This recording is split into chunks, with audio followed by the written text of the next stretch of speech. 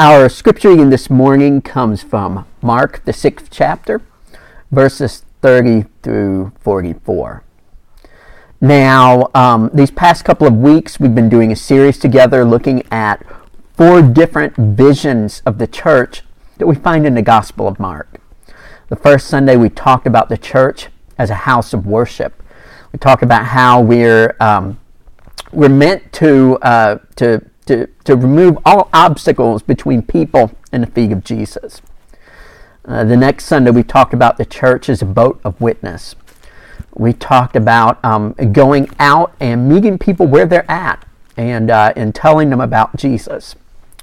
Last week, we talked about the church as a tree of nurture. We talked about discipleship and attending to the things that are truly important as we nurture disciples that grow upward and outward.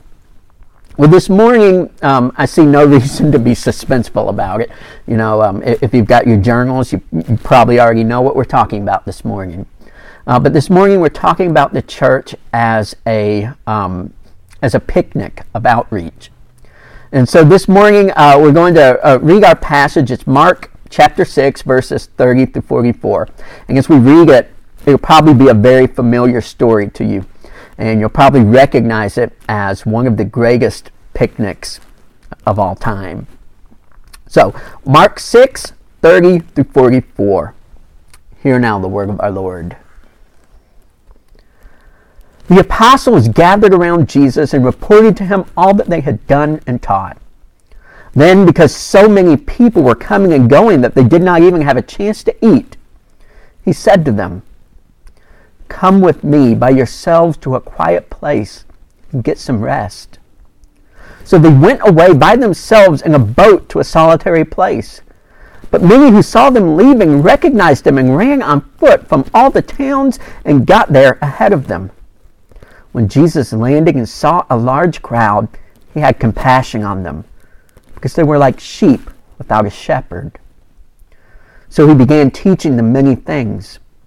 By this time it was late in the day, so his disciples came to him. "This is a remote place," they said, "and it's already very late. Send the people away so they can go to the surrounding countryside and villages and buy themselves something to eat." But he answered, "You give them something to eat." They said to him, That would take more than half a year's wages. Are we to go and spend that much on bread and give it to them to eat?" "How many loaves do you have?" he asked. "Go and see." When they found out, they said, 5 and 2 fish. Then Jesus directed them to have all the people sit down in groups on the green grass. So they sat down in groups of hundreds and 50s. Taking the 5 loaves and the 2 fish and looking up to heaven, he gave thanks and broke the loaves. Then he gave them to his disciples to distribute to the people. He also divided the 2 fish among them all. They all ate and were satisfied.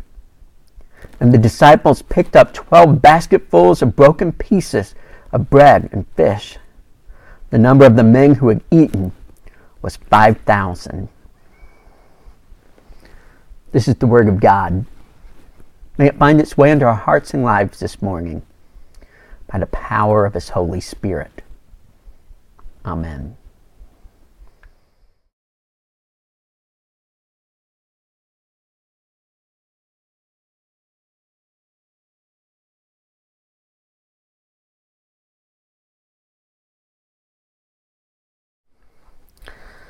I probably don't need to tell you all that it's been a strange school year. My kids have just started their new semester, and they all got their schedules a couple of weeks ago. And Nora Grace is taking Spanish. I was kind of excited when I found out Nora was taking Spanish because I really want my kids to learn and know Spanish. I think it's just a really important skill in today's world. I really wish I'd paid better attention in Spanish class. You know, I took Spanish 1 in high school, 1 and 2, and it was a requirement. But I was the kid in the back of the class that was just sort of, had his arms crossed and was saying, "I'm never going to need this, right?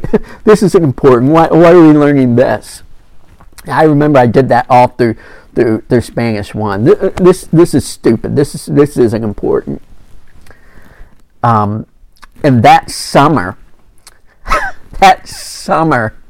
told me God doesn't have a sense of humor. That summer, I found myself in the mountains of Peru on a mission trip where, I don't know if you know this, everybody speaks Spanish. Now, that trip to Peru was one of the greatest experiences of my life. It was life-changing. I mean, what you picture when you picture Peru, you probably picture, big mountains and llamas everywhere and indigenous people and colorful outfits. And I'm here to tell you that is exactly what it was like. Just thinking back on it is like trying to remember a dream. So we were there on this mission trip, and we set up this medical clinic in a very small village. And this medical clinic, we had doctors in different disciplines. We had an eye doctor. We had a dentist there. We had a general practitioner. And then we had we had some pastors and a prayer tent praying with people. And so people, they would come to this clinic and they'd go through all the rooms and get their needs met. Now, my job, I was like 18. My job was not to help in these medical rooms. My job was to sort of lead the other youth in leading Vacation Bible School. Our idea was, there are going to be kids and families that are going to be waiting their turn to go into the clinic, and so we would have Vacation Bible School with them. And I was the oldest youth there, president of the youth group, so I got to sort of lead this crew. Well, the first day we showed up, we set up, and people kind of trickled in. It was a steady pace throughout the day, people that lived in that village, but we saw just about everybody in that village that had a need, and we really didn't, people just kind of, they came in, they went out, and we really didn't have much time to spend with anybody in line having Vacation Bible School with them. And so I just, we had done all this work, collected all this stuff, got all ready, and it was kind of a bummer. But the next day, we showed up to the work site to set up the clinic again, and people had come from all over. Word had gotten out that there was a medical clinic in the area, and when we got there in the morning, there were already hundreds of people waiting. People, as our passage says, from all the surrounding villages. And it was overwhelming. We had to take a little marker and put numbers on people's hands so that they knew what order they were allowed to go through the clinic. And us VBS people, we were just all morning and all afternoon playing games with the kids, teaching people about Jesus, just doing our best. Me wishing I knew more Spanish than I did the whole time.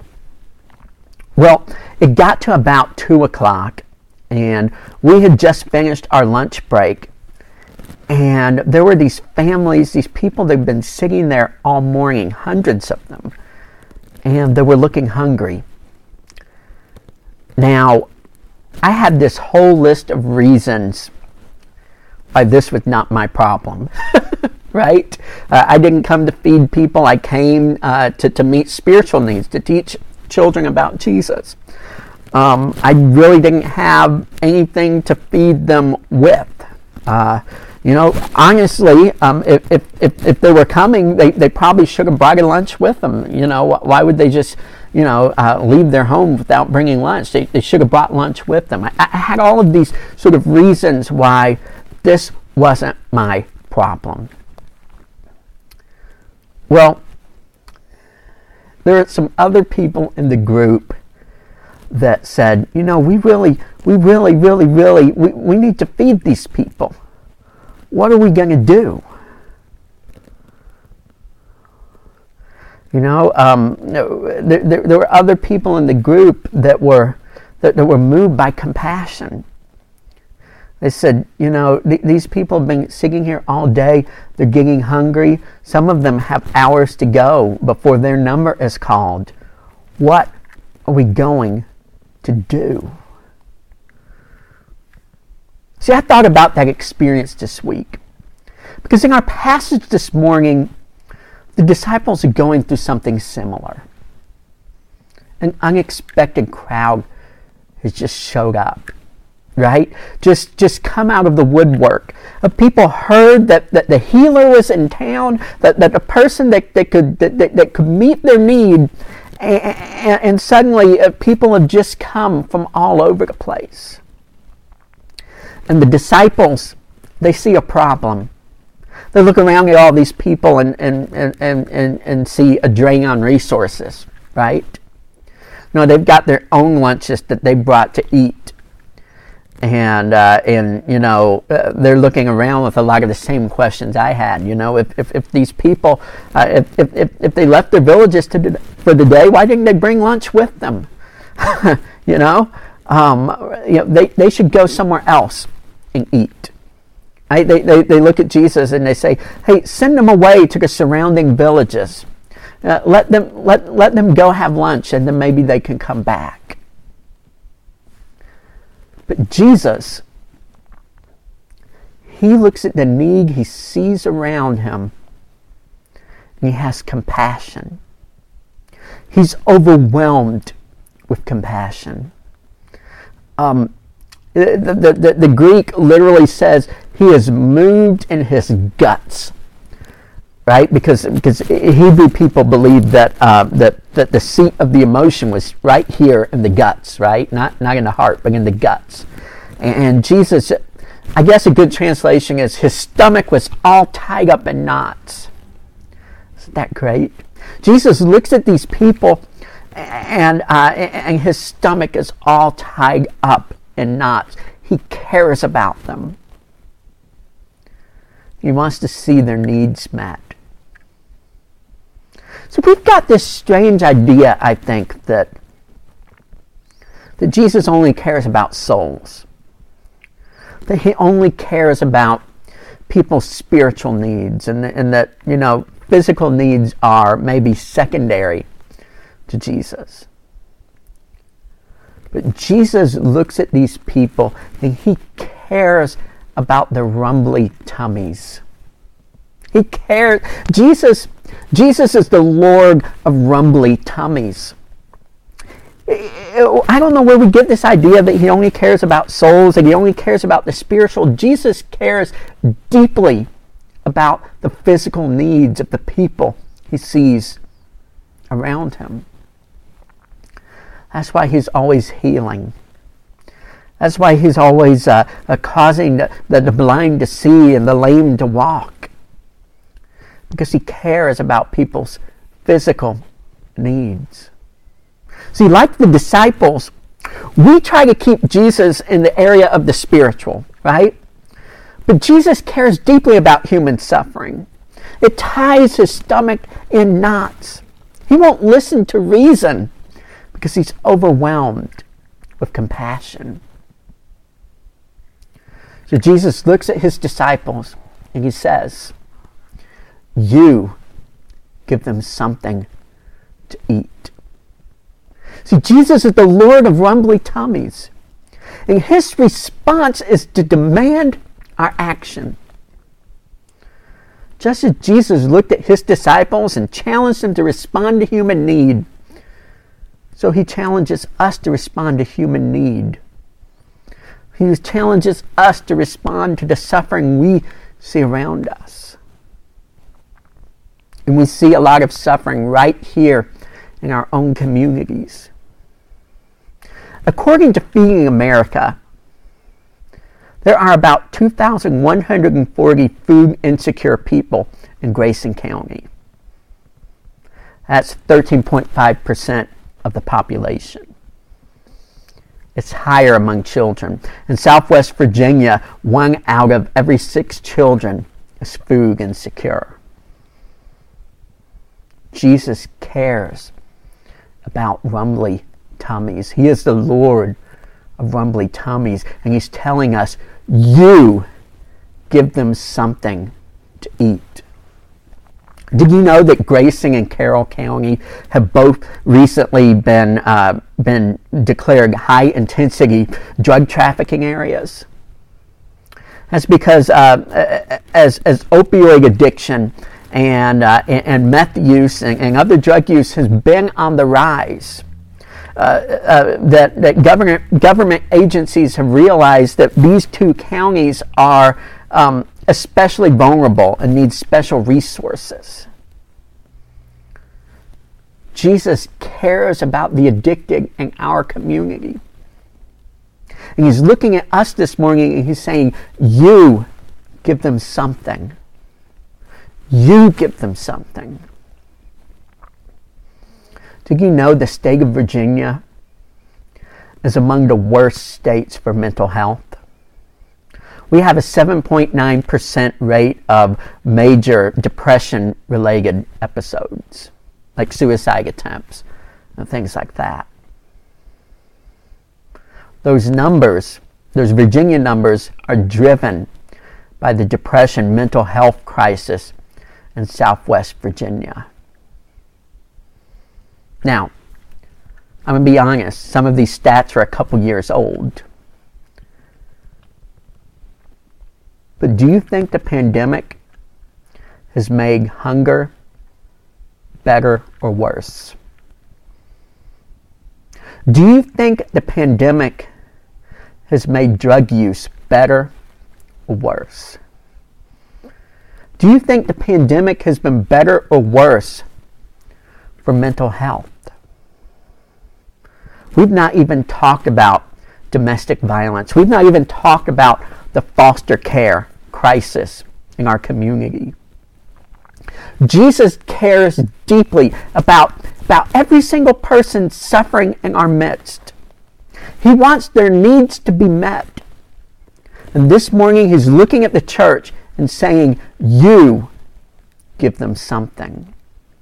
You give them something. And so we are challenged this morning to be a picnic in the wilderness. To meet the needs of the suffering where they are at with what we have. We're called to go into the desolate places in our communities, to spread out our blankets, to open our baskets, and to stay a while. Spread out our blankets, open our baskets, and stay a while. Each of those little statements could be their own sermon, right? When I'm talking about spreading out our blankets, that's, this beautiful image of a picnic in the wilderness means that we are called out of the comfort of our own homes, right? When you go on a picnic, you're away from the comfort of your own home. You're setting up something like what you have at home there in the midst of the woods, there in the midst of the wilderness. You're putting a table where there was no table. You're putting a meal where there was no meal. And that is exactly what we're called to do in our communities. To make ourselves at home where we're not at home. To open our baskets. That means giving of our resources, bringing abundance where there was scarcity. And we're called to stay a while. The great thing about picnics is they build relationships, they build community. Think back to all of the church picnics that you've been a part of over the years.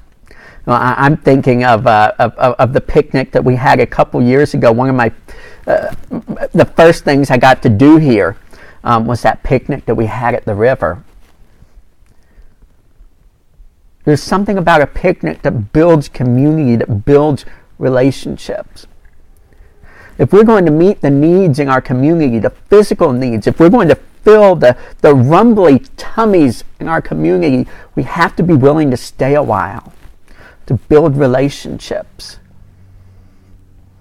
I'm willing to bet of all the visions that we've discussed, right? The house of worship, the boat of witness, the tree of nurture. I'm willing to bet this idea of a picnic, of outreach, of our giving of our resources to meet the needs in our community, I'm willing to bet this is the most controversial.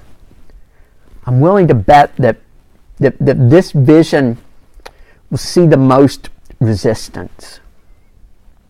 This is where we get our backs up against the wall and we start, like the disciples, we start making excuses. Right? That's not really our job. Send them to a place that's better equipped to do this. Let's bring the government in and have them take on this problem. It's really bigger than us. And the biggest lie of all that we tell to let ourselves off the hook, we don't have the resources. We don't have the resources. So the disciples tried that, right? They said, well, all we have is 5 loaves of bread and 2 fish. We can't feed the people with that. We don't have the resources. Now, it wasn't true for them, and it's not true for us. First of all, most of us have the resources, right? We could invest some of our own money in meeting other people's needs. The rock bottom, the honest truth, the molten hot core of it is we don't want to part with our resources. Is that we haven't decided in our hearts that it's a good use of our money. Even if that were true, even if we just decided we don't have the resources, there are so many resources available to us. We can partner with other churches. We can partner with local government. The Holston Conference has grants, right? All you have to do is say, we see a need in our community. We're starting a ministry to help meet that need, and the Holston Conference will reward us with the grant and help us start meeting those needs because they believe in this vision of the church as a picnic of outreach. But even if that were true, even if we ourselves didn't have the resources, and even if we didn't have access to other resources, if we really, truly, as a church, just didn't have 2 nickels to rub together to help others, and we couldn't raise it or find it if we wanted to, that would still be a weak sauce argument for inaction. That would still be a poor excuse. Why? Because Jesus, the Lord of rumbly tummies, is also the multiplier of fishes and loaves. If Jesus can make a picnic for 5,000 with 5 loaves and 2 fish, just imagine what he can do with what we got. Jesus isn't interested in the size of our inventory. He's interested in the size of our hearts. He's interested not in the depth of our resources, but the depth of our compassion. He wants us to be moved by the things that move him. He wants our stomach to be tied in knots about the need that we see around us. He will make that picnic happen. Our problem is not our resources. Our problem is our hearts. We need to develop a heart for our community. We need to decide that as long as the Bridle Creek Circuit is in Grayson County, Grayson County does not grow hungry. We need to decide that as long as the Bridle Creek Circuit is in Grayson County, the addiction will not be in Grayson County. Drugs will not be in Grayson County. We need to decide that as long as the Bridle Creek Circuit is in Grayson County, every foster child will have a home.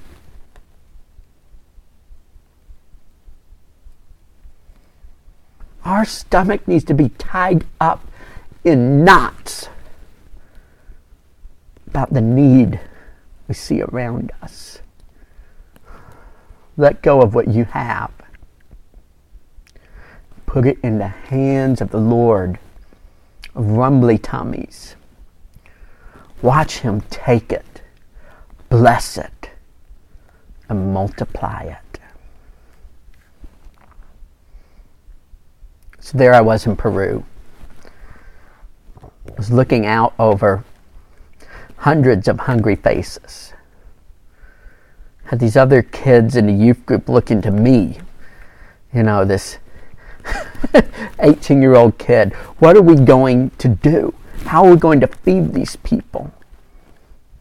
My first instinct was to look to the adults, but the adults were all busy running the medical clinic.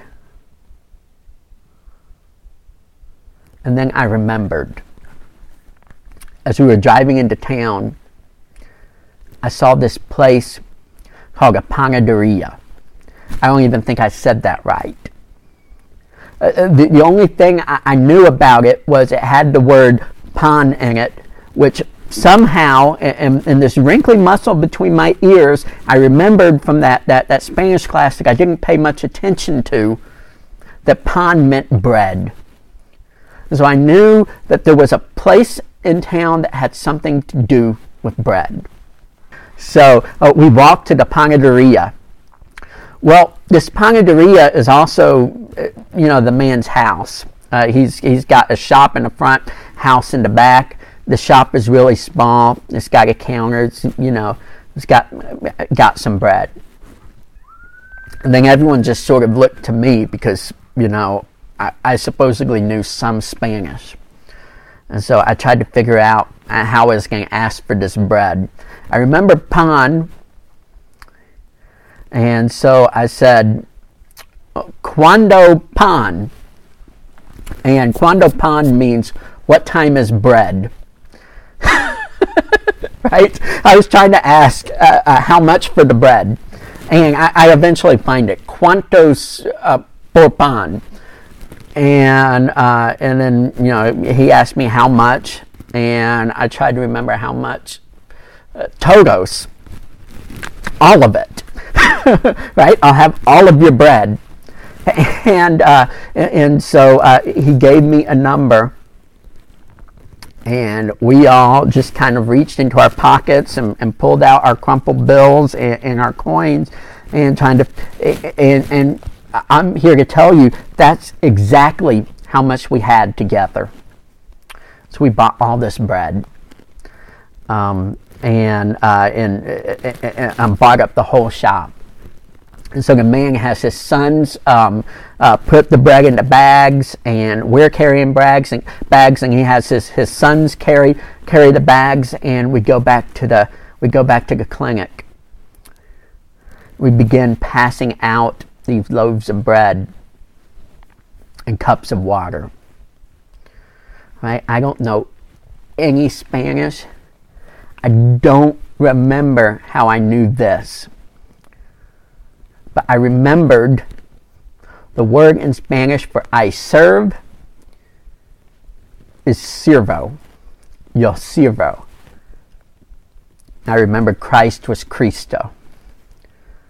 So I told everyone in our group, as we hand out this bread, say, Yo sirvo en Cristo. I serve in Christ. And so we did. We handed out bread to all these hundreds of hungry people, saying, Yo sirvo in Cristo. And apparently we were saying it right because they nodded and smiled as we handed the bread. The next day, the panaderia was ready for us, right? They already had the bread bagged up, and they even threw in some cakes for extra measure. Like I said, that trip to Peru was life-changing. But not because of the mountain llamas and the colorful outfits. It was life-changing because I witnessed the amazing thing that happens when God's people reach out in compassion. I saw the sick healed. I saw the blind receive their sight.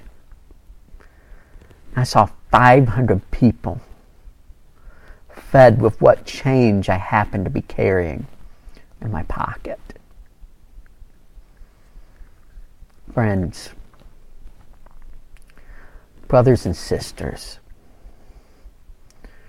we are surrounded by need.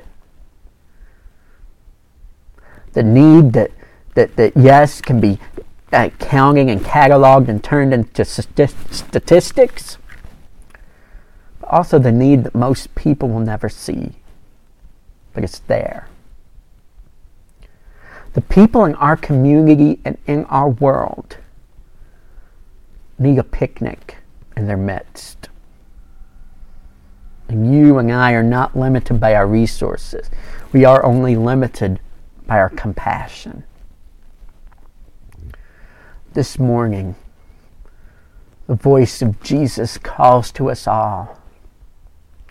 Listen to the voice of the Lord of rumbly tummies, and the multiplier of fishes and loaves. He calls out to each of us. Les das algo de comer. Les das algo de comer. Les das algo de comer. You give them something to eat. In the name of the Father, the Son, and the Holy Spirit. Amen.